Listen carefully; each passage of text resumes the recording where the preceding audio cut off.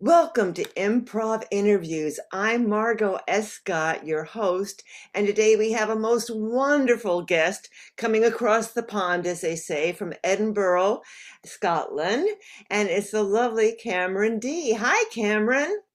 Hello, Margot. Hello from Edinburgh, Scotland, where it's still a bit chilly, but a sunny day.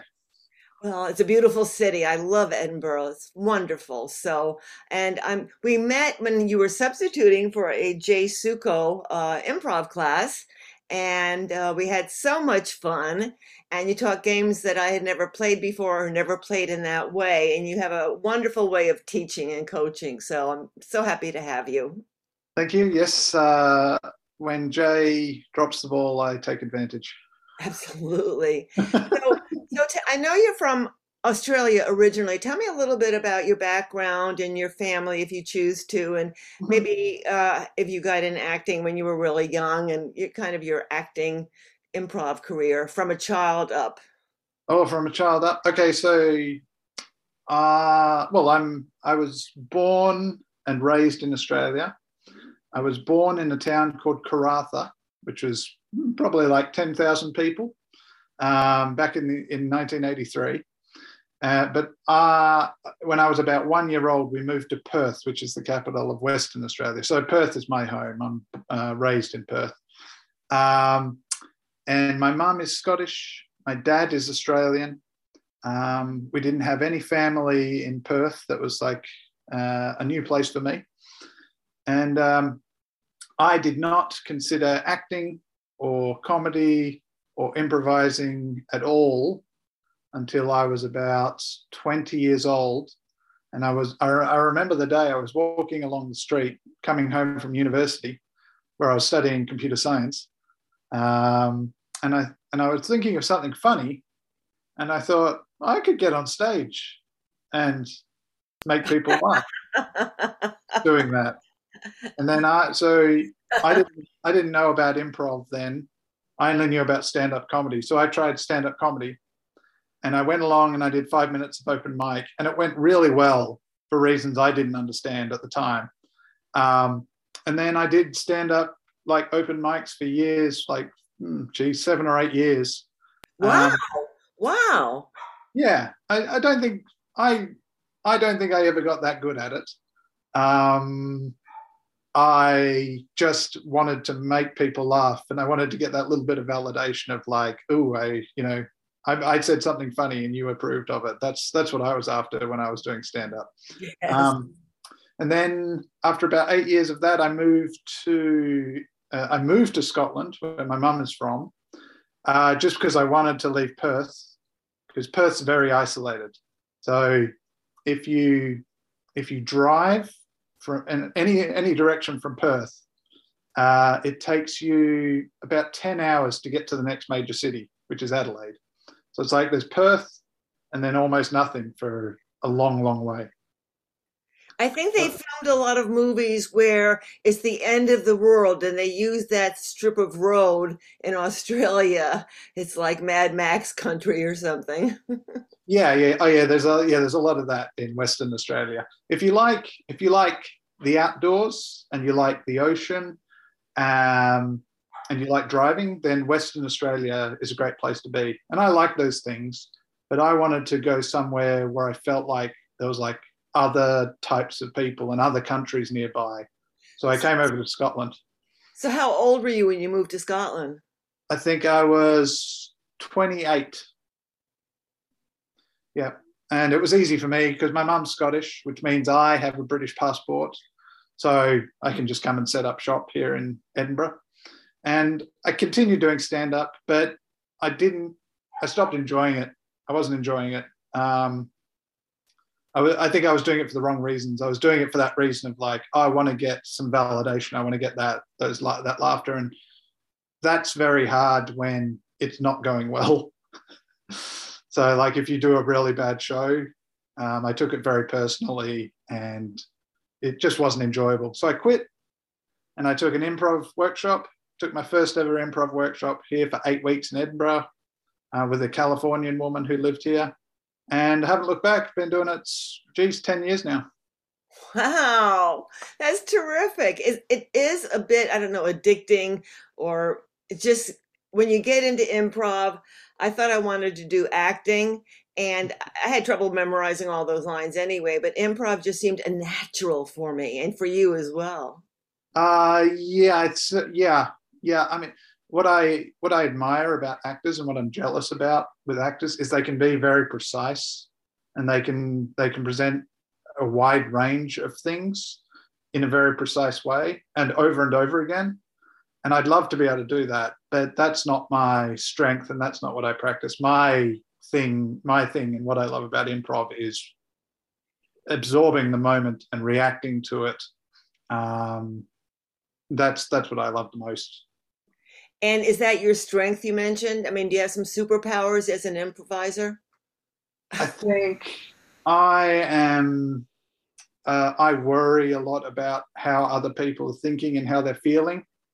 Um, so I'm very aware of that, and I pay a lot of attention to other people. And that's while that can be difficult in real life, on the improv stage, it's a huge asset. So Absolutely. Yeah, yeah, it's yeah, yeah. It means that another person doesn't have to do very much, and they can do nothing, and I'll still be able to get something out of them. that's lovely. So when did you start teaching?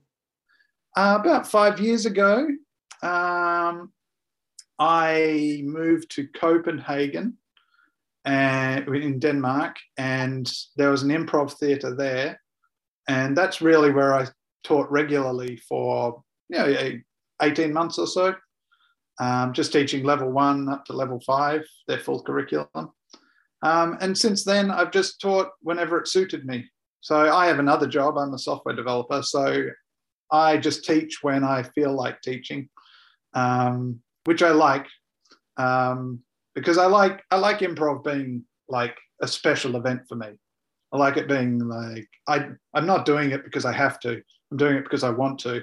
So I try to just do it for the enjoyment, and that includes teaching as well. Wonderful. Now, did you ever travel outside of Scotland to take classes with people like in the US or Britain? Tell me about some of the schools you've attended or retreat. Uh, the big one that springs the big one that springs to mind is I did the 5 week summer intensive in Chicago at the IO Theatre. Right. So that was always like the gold standard for me. Um, so I did that in 2015, I think. I had great fun. I think that's the place where I understood what the Herald was, Hmm. rather than just being like an awkward, difficult format that people find really difficult.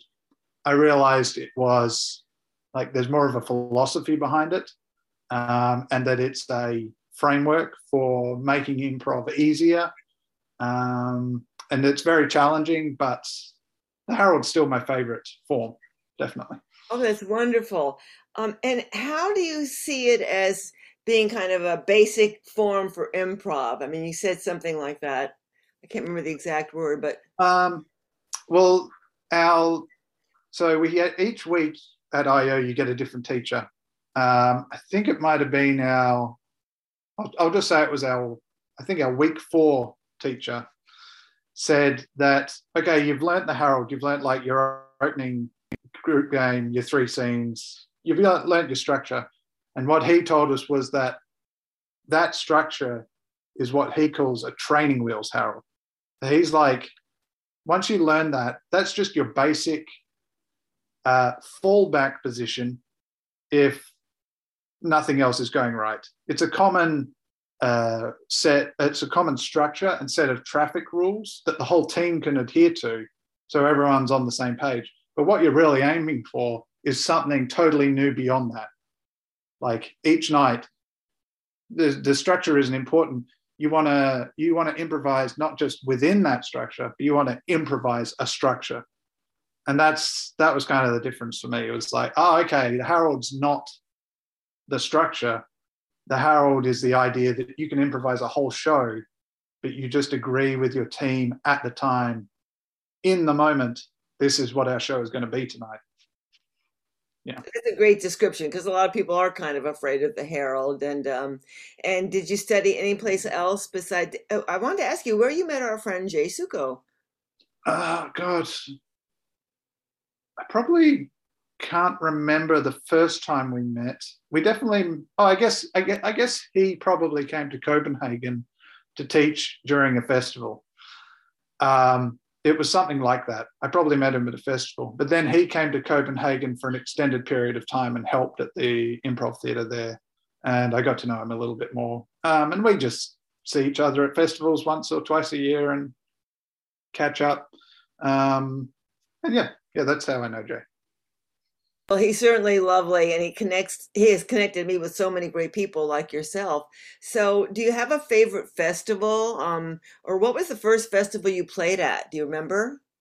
Well, I've done.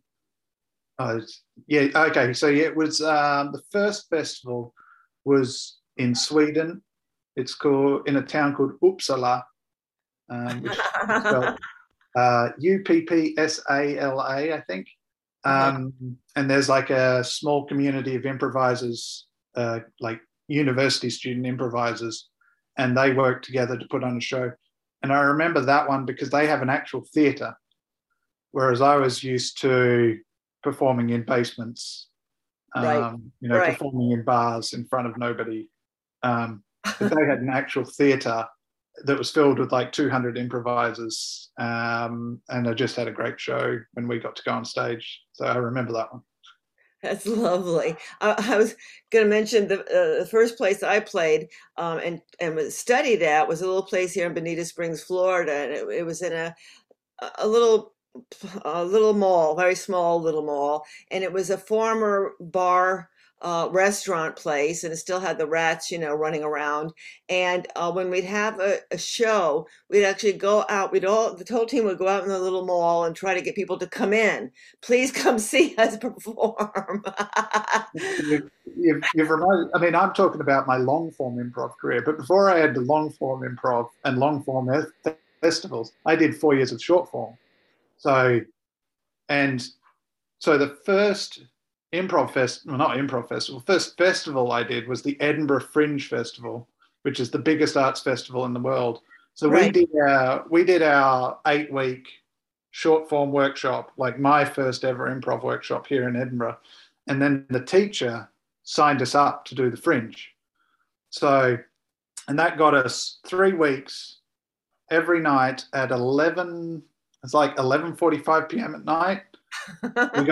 We got the back room of a bar on the Royal Mile, which is the main street, one of the main streets in Edinburgh.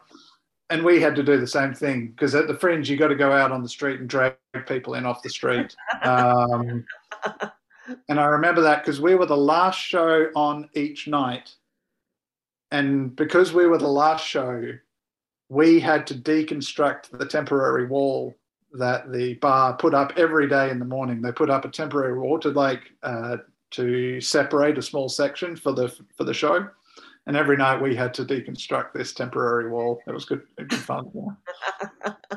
Yeah, I really love short form. I enjoy long form, but I kind of like short form. I like games. I think that's all wonderful. Now, because you're a bit of a scholar, a computer engineer, I Mhm. wondered if right away I got involved with looking for books about improv, and oh my gosh, there were a lot. But did you read some of the books, or did you do that part of the work? Um, I look, I have seen most of the big like common books, but I don't remember them. Right, I right. do know, I did a lot of learning in workshops with like visiting teachers. We'd get a visitor from London or someone would come over from the US, and I learnt pretty much in those classes. The books, I've looked at all the books, but I've never held on to anything or any one of them in particular. Uh-huh. Well, I know this is generalizations, and all generalizations are bad, as Oscar Wilde said. He was Scottish, I believe. Anyway, oh, it slipped in my mind. I just, the Oh, Oh, the general. You're going to make a generalization. Generalization, yes. And then I started thinking about Oscar Wilde and his tragic life. So I just kind of went off. But I find that a lot of people in the UK and other parts of Europe may have be influenced by Keith Johnston's work. And in the States, it's for me, it's a lot of Spolin work, and there's other work as well. Uh, yeah, I mean, I'm no expert on any of them, but I would say I like the Viola Spolin style of what I know of it and what I've seen. Um, yeah. And that if the IO theatre is more Viola Spolin, then I definitely am more about the IO theatre and about Viola Spolin. I like Group Mind, um, and I like organic, and I like weird and abstract. Um, yeah, the whole like game and premise and UCB style. Like I've only taken classes that in the last couple of years, and I like it, and I like the benefits of it, but it doesn't hit me as hard as the IO stuff. Yeah, Yeah. that's great. That's terrific. We all have different experiences. So here's a personal question: are you married, or do you have a partner? No, not married, and living the single life at the moment. Well, all our fans on Facebook are going to be rushing to Oh, check you out. I'm glad I'm wearing my good jumper. Yeah. Um, so have you ever taken a break from improv? Sometimes we do so much and then we kind of need a break sometimes. Yeah, I could. Yeah, I've certainly got fed up with it, where I feel like I'm not. It's not as much fun as it used to be anymore. I'm pretty stubborn, so I'll tend to just stick with Oh, it. that's not a Scottish trait at all, is it? Oh, no, no, no. I'm stubborn. I'm quite cheap, uh, and I take things personally. So they're three pretty Scottish things. Yeah. Um, I mean, I've taken maybe a couple of months off, but I'm pretty stubborn, so I'll just stick with it. Because whether I take a break or don't take a break, I know eventually I'll start liking it again. I mean, maybe I should take a break, but I tend to just bang my head against the wall until I start enjoying it again.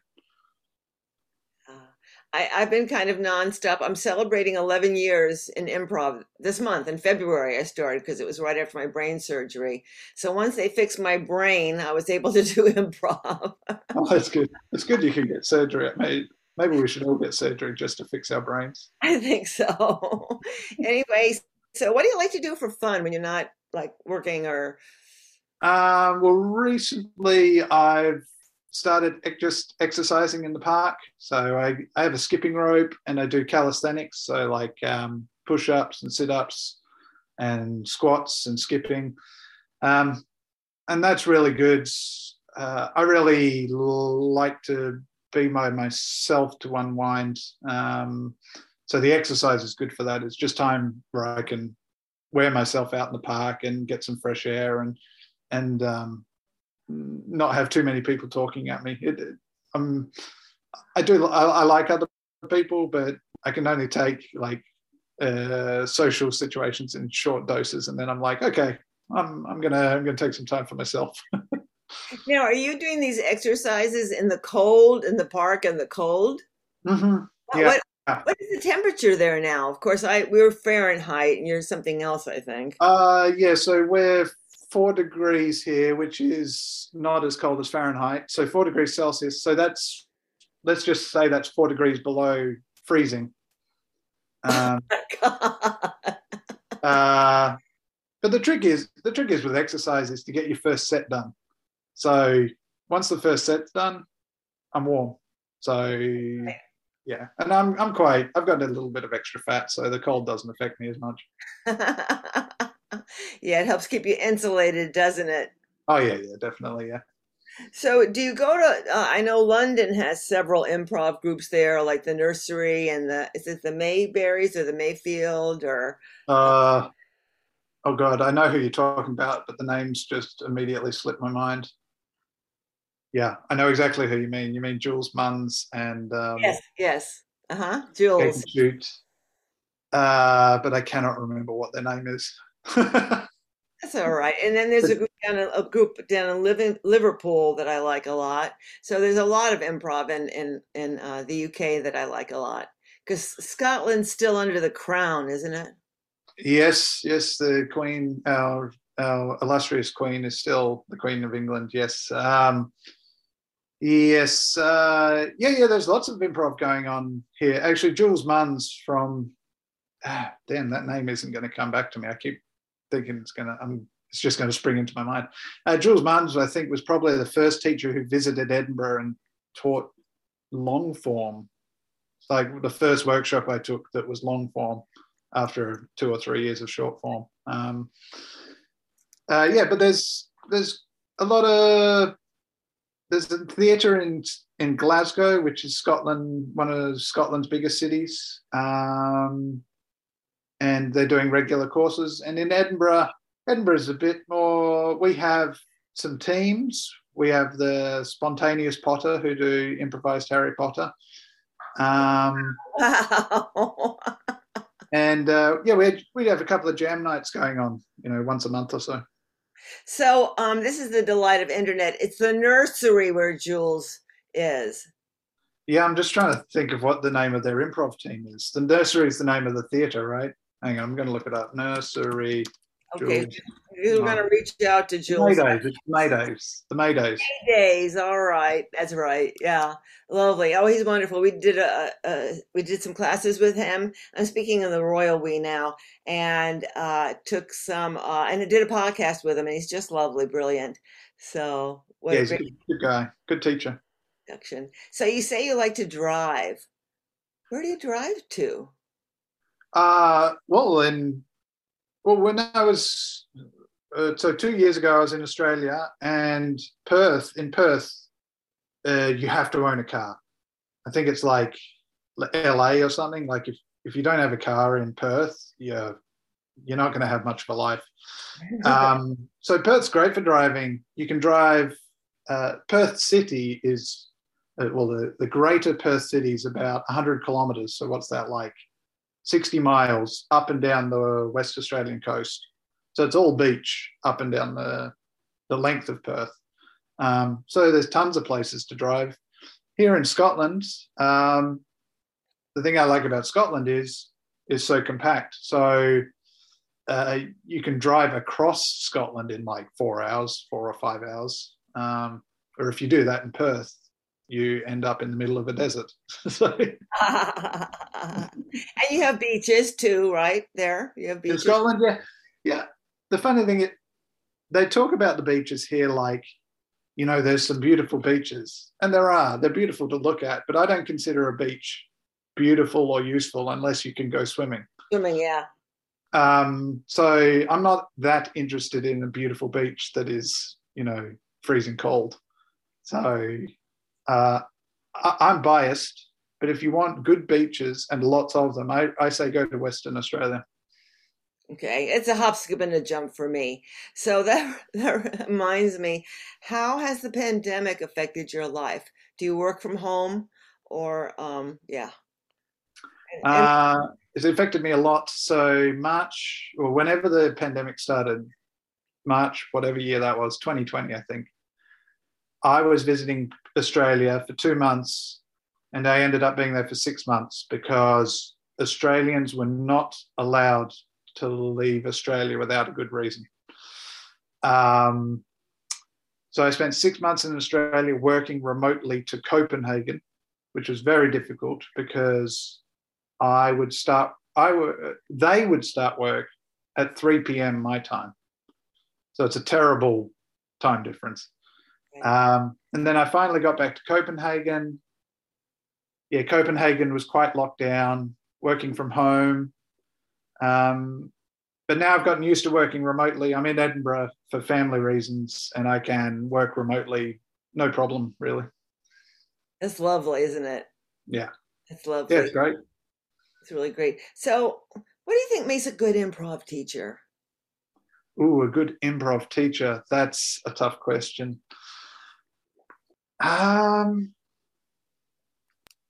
Okay, so I'll premise it with this. I think the great challenge of teaching improv is that improv is the skill of doing something in the moment. So you have to do something that no teacher can tell you what to do, right? Because the teacher doesn't know what the situation is going to be that you find yourself in. So that's the great challenge of teaching, which is like, I can't tell you what to do, because if I tell you what to do, you're not improvising anymore. So a teacher who can give people and encourage people to make their own choices and make students realize that their own choices are valid. Not only valid, but anything else other than their own choices is incorrect. Like, I think that's the great challenge of teaching. And if a teacher can support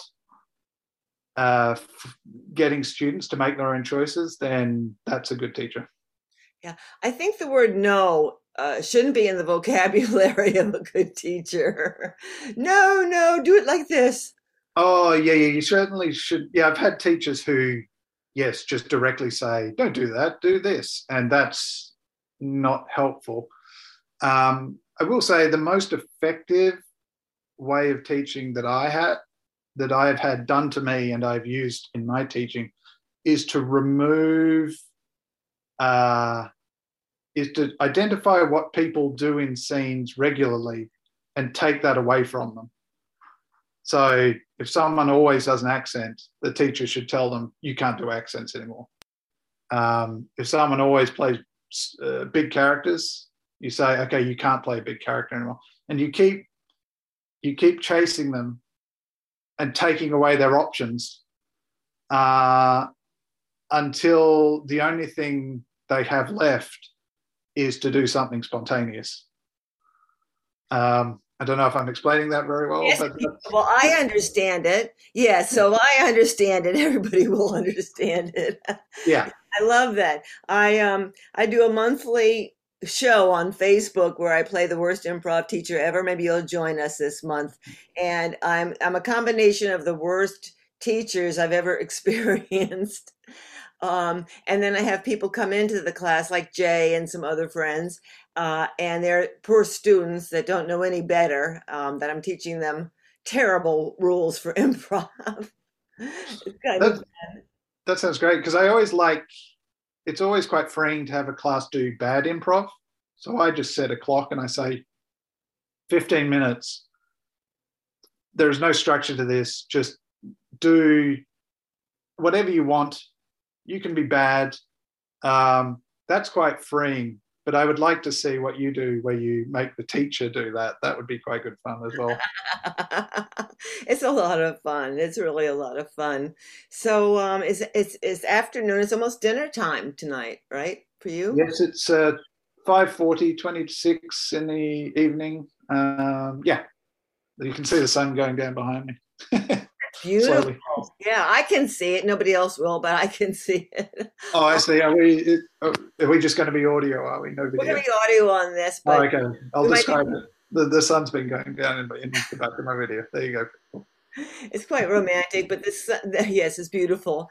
Yeah. Um, so what advice would you give people who are starting out in improv and maybe have a lot of self-doubt and lack of confidence? What would you say to those students?